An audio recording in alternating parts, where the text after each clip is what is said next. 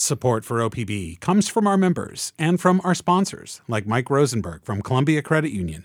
Mike says they trust what they see and hear on OPB, and that aligns with Columbia Credit Union's brand. From the Gert Boyle studio at OPB, this is Think Out Loud. I'm Dave Miller. The Oregon Sweet Cherry Commission recently sent a letter to Governor Tina Kotek asking her to issue a state disaster declaration for their industry. That is after a glut of cherries from California, Washington, Oregon, and British Columbia all hit the market at the same time. Ian Chandler and Mike Omeg are cherry farmers in the Dalles. Chandler is also the chair of the commission. They join us now to talk about this cherry season and the future of their industry. Ian Chandler and Mike Omeg, welcome. Thank you.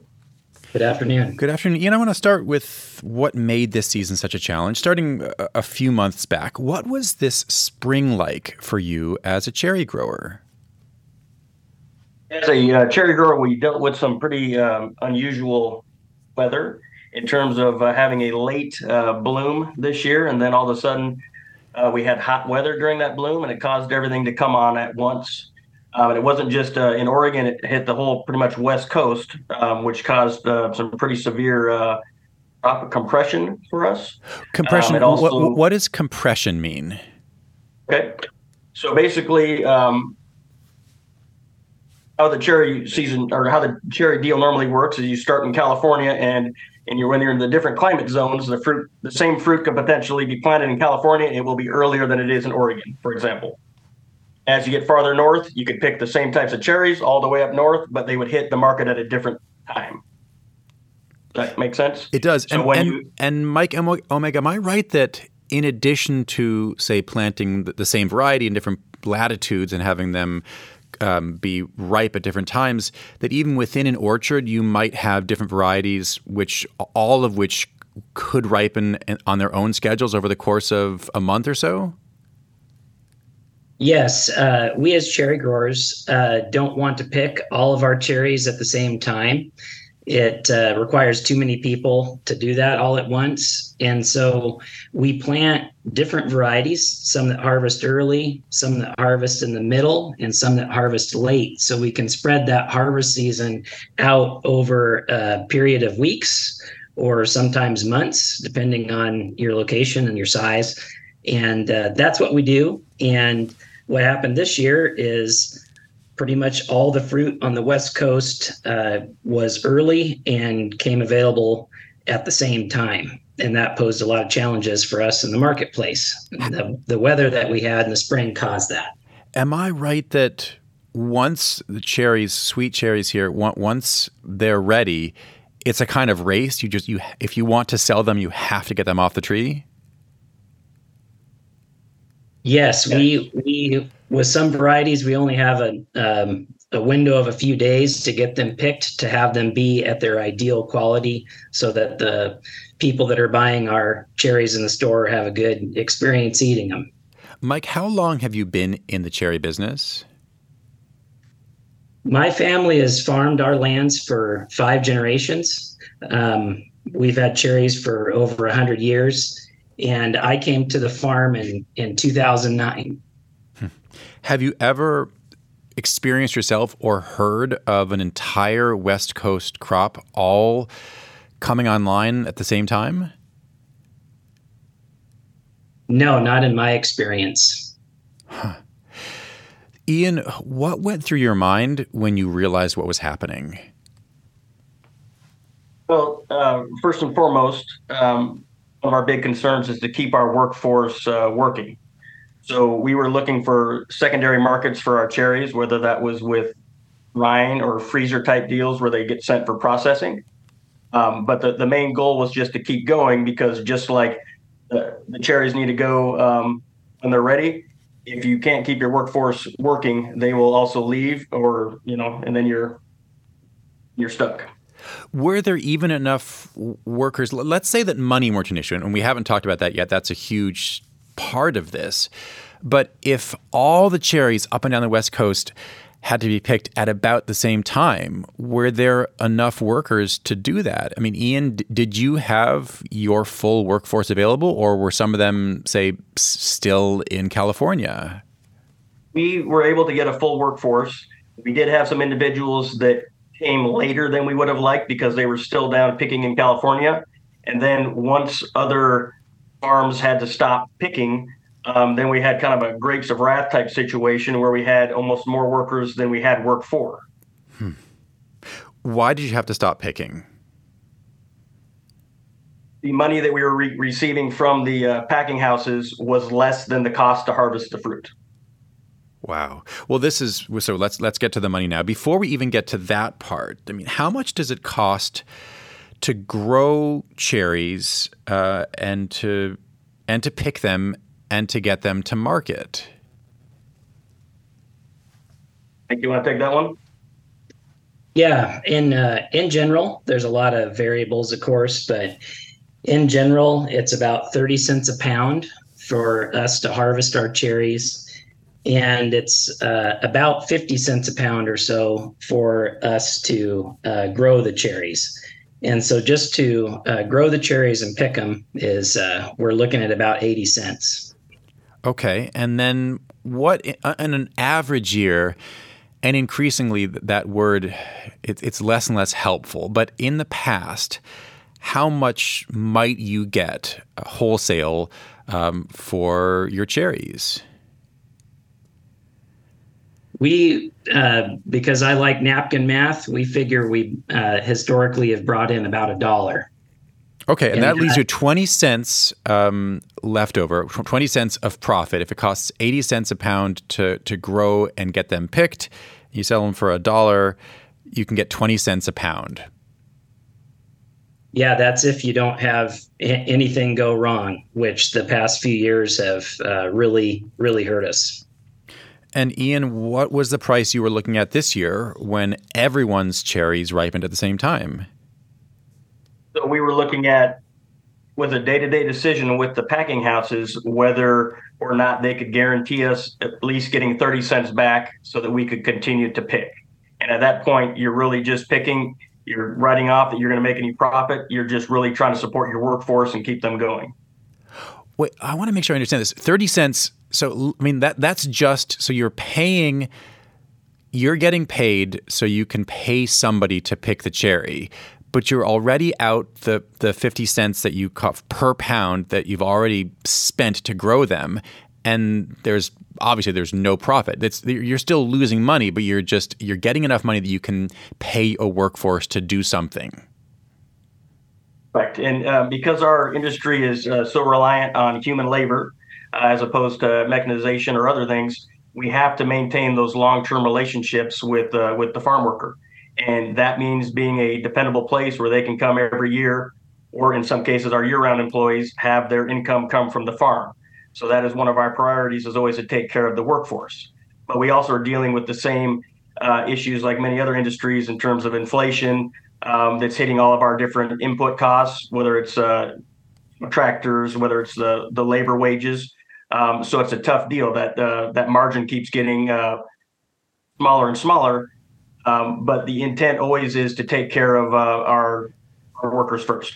Ian, did it get to a point where the price was too low to even be able to pay your workers, so you just had to stop picking fully? Yeah, so on my wife and I's small farm, we farm 35 acres. We had to leave about a third of our fruit hanging on the tree because we could not afford to pick it and then still pay the workers. So we just had to walk away from that part of our crop. With the sunk costs that you already had put in to grow the cherries and leaving fruit on the tree, how much are you in the hole just this year? Well, that's kind of a trade secret. I would say that for every dollar that my wife and I put into our operating costs this year, we're going to get about 50 cents back. So we're probably $100,000+ in the hole on our 35 acres for our operating costs. And that doesn't include any debt service that we owe on the property that we just purchased this year. So it's going to be a tough fall. What are you asking for from the governor on behalf of the Sweet Cherry Commission? I would say we don't have unrealistic expectations that Governor Kotek can, wave a magic wand and make everything right with everybody. What we're looking for is just bring attention to the plight of not only the farm owners, but also that this trickles all the way down throughout all parts of our community in terms of how it's going to affect some of the vulnerable populations, which migrant and seasonal farm workers are generally immigrant workers who may be first generation here in the United States. They're going to have a rough time. We're also looking for if there's a disaster declaration, you can go to the federal level. That can help with some of the USDA farm insurance type programs as well. I should just remind folks, if you're just tuning in, we're talking right now about a really terrible year for Oregon's cherry growers and what the future of the industry looks like. Ian Chandler is a cherry farmer and co-owner of CE Farm Management in the Dalles. He's also the chair of the Oregon Sweet Cherry Commission. Mike Omeg is a cherry farmer and director of operations at Orchard View in the Dalles. Mike, farmers, obviously, you get into this business, or you're born into this business as a fifth generation person, knowing that there are risks, that there are going to be better years and worse years. And the hope is that there are going to be more good years than bad years. How do you think about the question of what the public, what society owes you when the bad years come? It's a really good question. When I think about my family business, I don't believe that society owes us anything. What we're asking for as an industry and as farmers is a disaster declaration would allow us to gain access to resources that are already made available through the USDA to help farmers on the federal level, to help farmers that incur a disaster situation such as this. I don't believe in private profits and public losses. I think that is really something that I just, as a citizen, don't think is good. But I do think that there is a societal good for the public to ensure continuity in farming and in other businesses, and to help out when things that are completely out of our control as farmers occur and could take family farms and that have been in generations for been in business for 5 generations and shut them down. I should note that we reached out to the governor's office about your disaster declaration request, and we got this response. The governor recognizes the serious impact of these losses on cherry farmers' incomes. The governor's office and the Oregon Department of Agriculture have been working with the cherry industry and local and federal partners on the ground to see what resources are available for cherry farmers facing losses this harvest season. The governor received the request for a disaster declaration, and her team will be prioritizing this request, including reviewing any options at the federal level that may exist. Ian, how would the situation have been different if we were talking not about a glut, not about all the cherries coming online at the same time, but the opposite? Let's say a freak ice storm taking out most of your crop. How would it be different? Well, there's different types of insurance. One of the requests that we put into Governor Kotek is just to try to the same standards that Washington and California have for their crop insurance, which is how they calculate the production per acre. So if you have a complete wipeout, they would come and a crop adjuster would come and take a look at your crop and be like, okay, there are in fact no cherries to pick. And then there's different federal insurance programs that could look at the cherries and be like, okay, you would normally get 6 tons per acre. So we can, you would get this much insurance money for the crop that wasn't there. But there's not really provisions, at least in the state of Oregon, that deal with a revenue type of situation, which is what we have here, where you have lots of fruit. It just is not worth any money. Mike, I mean, that gets to something that I just can't totally wrap my head around, which is, I mean, this is a market issue to me, not a crop issue. Is there a scenario where this could have been less of a disaster? I mean, a different way that the market could be set up where collectively we could have absorbed you could have sold and we could have paid for and eaten more cherries. The cherries were there, and many of them weren't picked because of the market. Can you imagine a better way to set the market up? Well, I think that I have a different point of view because I believe that this market situation was created by weather events in the spring in California, Oregon, and Washington, and clear up into British Columbia. And cherries, as we mentioned, are a very perishable crop. They have to be picked. You can't store them either in the orchard by waiting to harvest, or store them in cold storage waiting to get them going. And so when you have a pricing that we receive as farmers is set by supply and demand, and the supply is really high, I see that as a monumental task to overcome that a retailer that, say, is buying fruit in the marketplace that they want to stock on their store shelves when there's just a tremendous amount of fruit available. They're going to look for the lowest price so that they can do what's best for their business in the retail industry. And so I'm not sure how a different system could be established.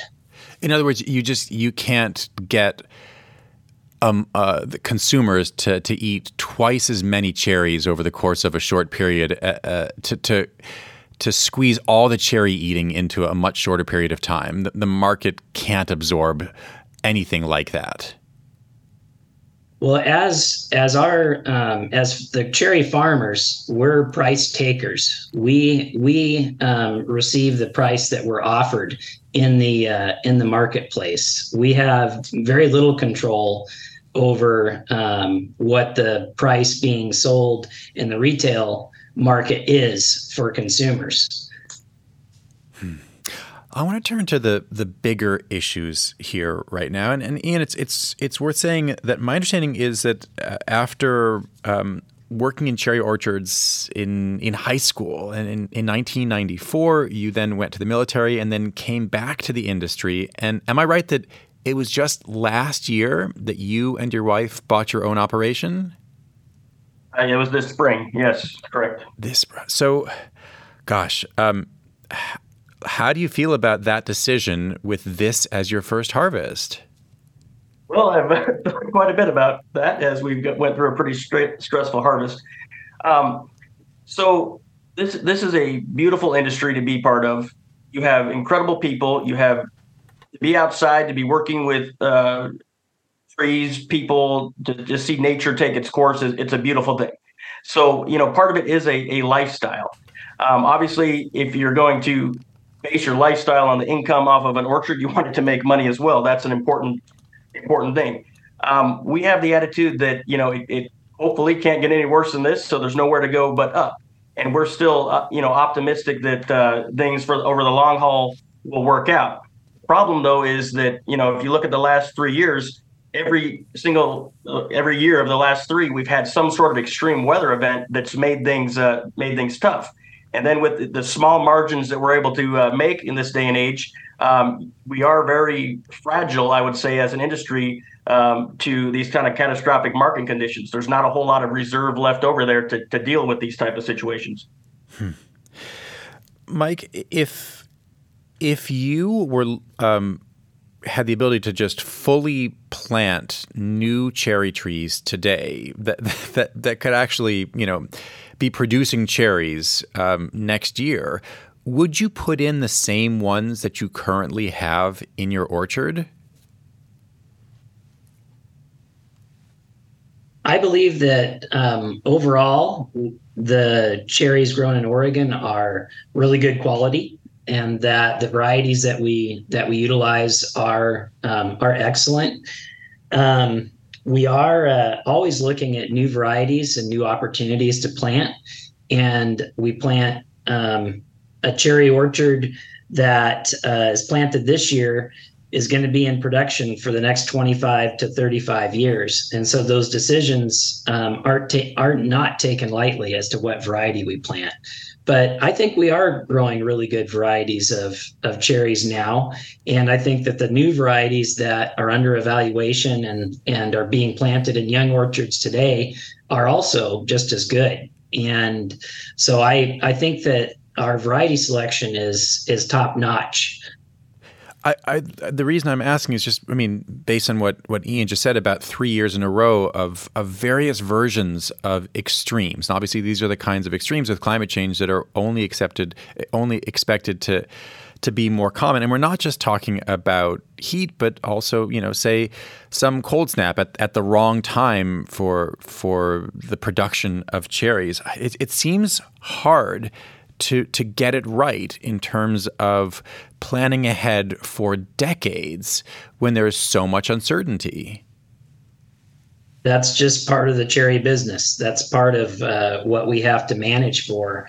And I think one of the challenges that we've seen with changes in weather and extremes in cold, which in 2022, we actually had snow on top of our blossoms. 6 inches of snow fell on our orchards while they were in bloom, and the bees should have been doing their work. And so it was like a day in December instead of a day in April. When you looked outside, it was something that was unprecedented. The previous year, we had temperatures 118 degrees, the highest temperature ever recorded in the Dalles since 1893.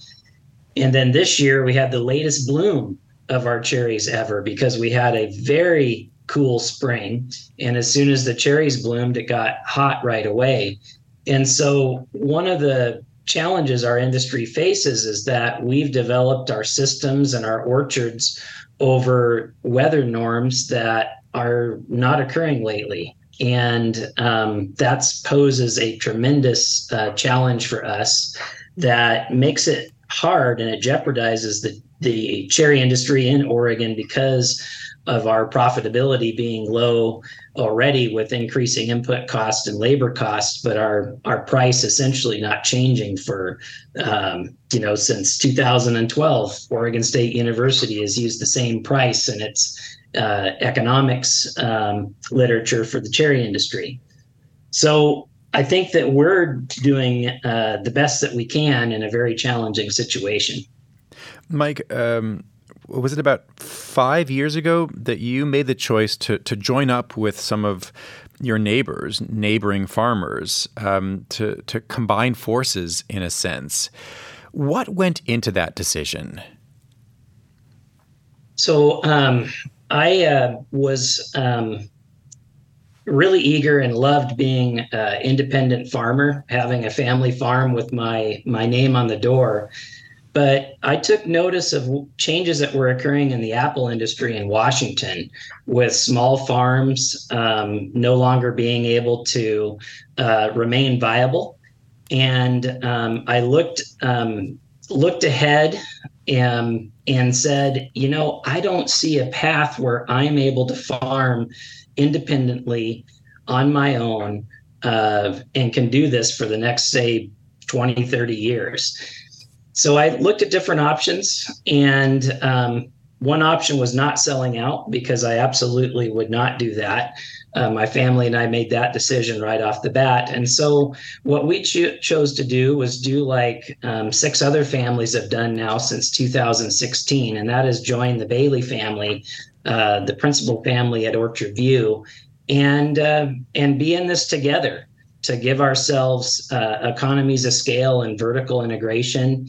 And so we have about 6 families now that have joined into Orchard View. 4 of those families have family members such as me that work here on the farm.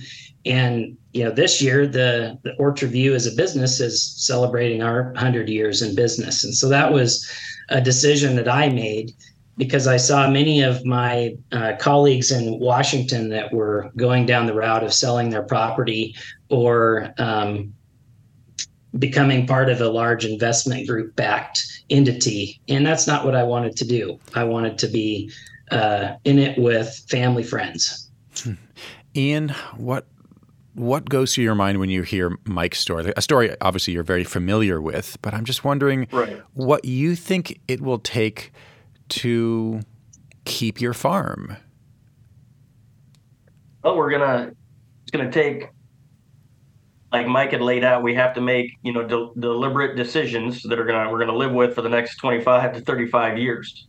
And we have to really evaluate what's the best decision given the rising costs of what we're going to do. Most importantly, I want to shift a little bit. We have to maintain our workforce in our community here.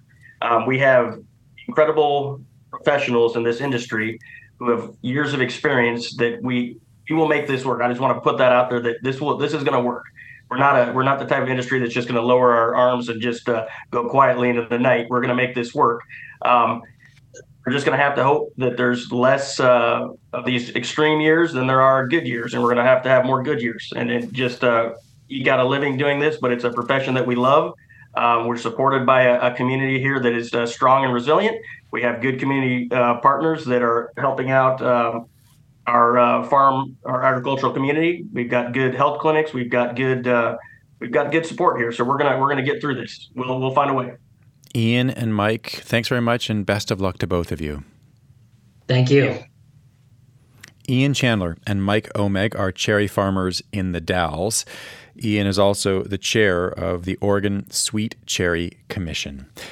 Tomorrow on the show, the Portland-based Northwest Classical Theater Collaborative brings shows to underserved communities in non-traditional spaces like prisons or homeless shelters.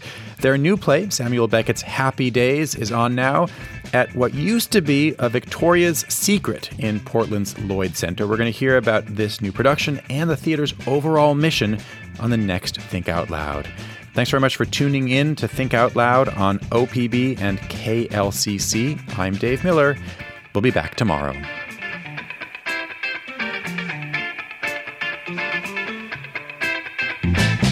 Think Out Loud is supported by Steve and Jan Oliva, the Rose E. Tucker Charitable Trust, and Michael, Kristen, Andrew, and Anna Kern.